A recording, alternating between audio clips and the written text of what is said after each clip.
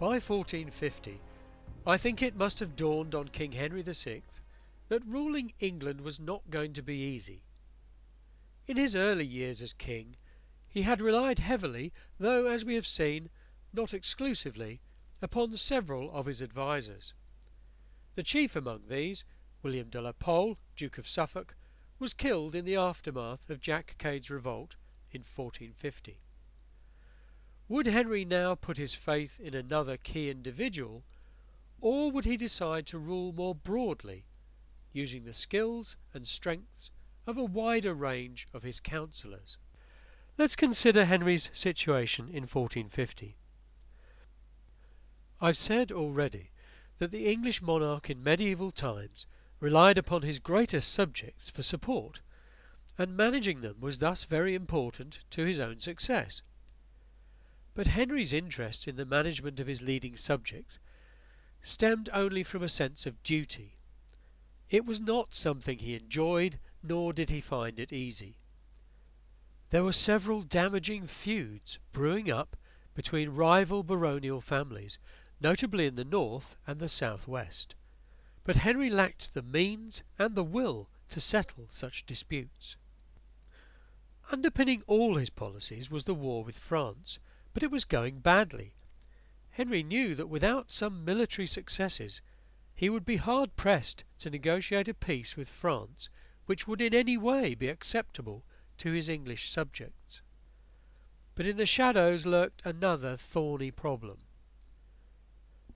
For though Henry was unchallenged as king, his marriage to young Margaret of Anjou had yet to produce the required male heir.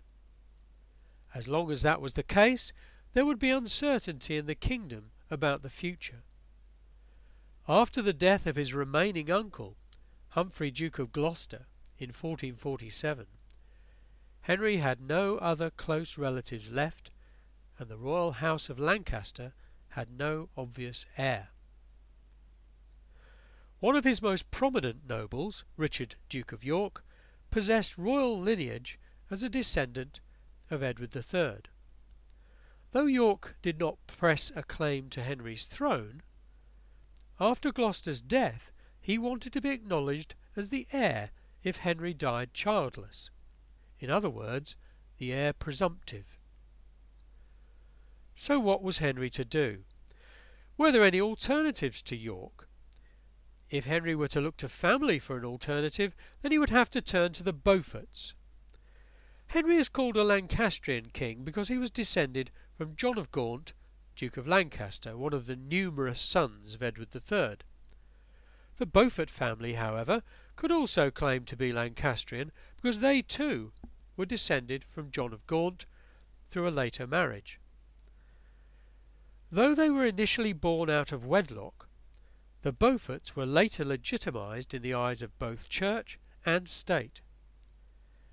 Henry's grandfather, Henry IV, had stated that they could not inherit the throne, but there is much doubt whether his amendment had the force of law, and what one king could suggest, another could surely dismiss. So what did the Beaufort family offer in the way of an alternative to York?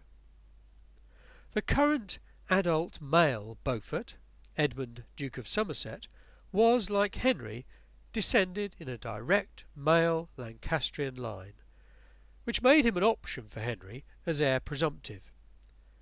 The Beauforts had been steadfastly loyal to their cousins, whereas York's forebears had not always been so supportive. Indeed, Richard's own father had been executed for treason by Henry's father, Henry V. Perhaps then, from Henry's perspective, Edmund Beaufort would be a better choice than Richard, Duke of York. As the years passed, with no sign of a royal offspring, it seemed increasingly likely that either York or Beaufort would be king when Henry died. It was also pretty obvious that York and Somerset would see each other as rivals for the king's favour, and that around these two men dangerous political factions would form. Understanding how this deep-seated and poisonous rivalry worsened is the key to making any sense of what takes place in the early stages of the Wars of the Roses.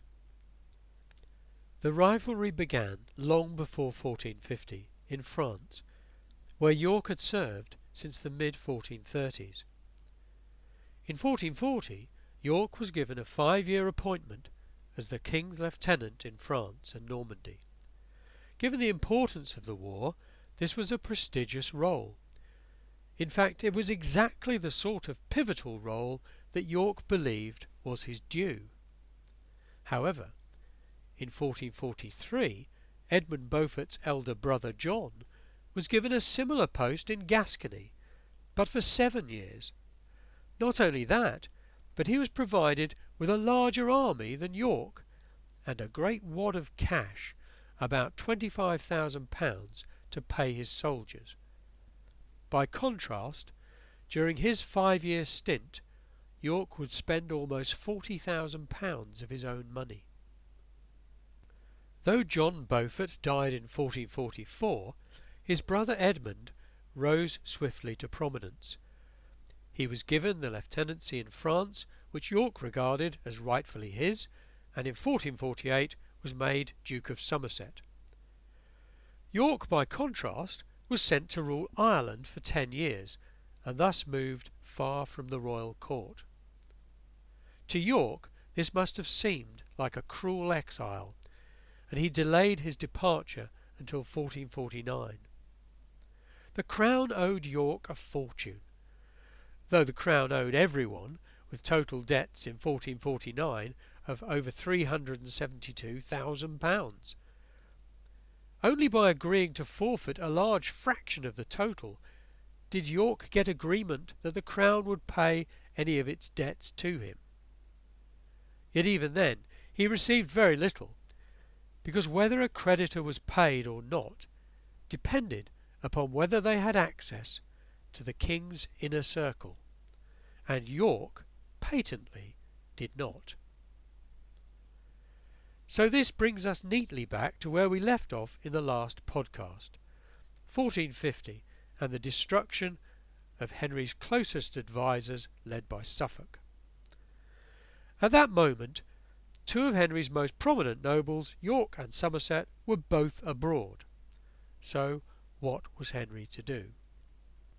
Well, he decided to recall Somerset from France and leave York in Ireland, and that decision was to have considerable repercussions. Somerset's recall presented York with a bitter dilemma. Either he could continue to languish in Ireland and watch his rival grow in power at the royal court, or he could return to England.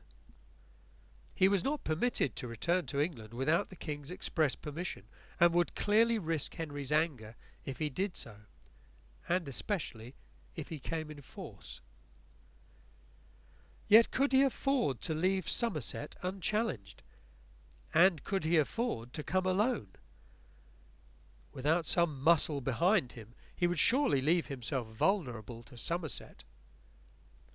He blamed the problems of Henry's government, failure in war, mounting debts, and charges of corruption on the likes of Suffolk and Somerset. So he did not wait long, and no doubt spurred on by the July revolt of Jack Cade, he decided that his moment had come, and in September 1450 he arrived back in England with a growing force of men-at-arms. York regarded Somerset as a traitor and an incompetent who belonged in the Tower, but since Somerset had the confidence of both the king and an increasingly influential queen, there was little chance of that happening.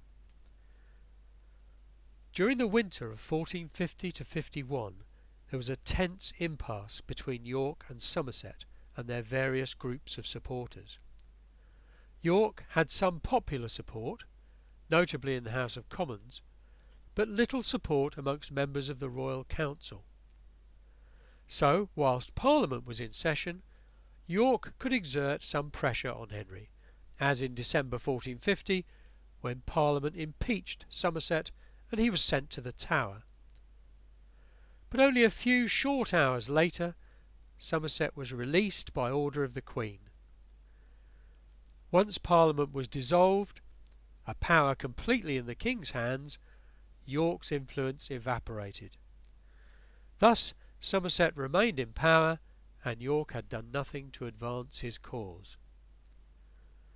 York now languished in the political wilderness, with his influence at an all-time low, and perhaps this persuaded him that if he was going to remove Somerset from power, he would have to resort to force. Yet in 1451, with depleted resources and few allies, even that desperate course of action must have seemed a very long way off.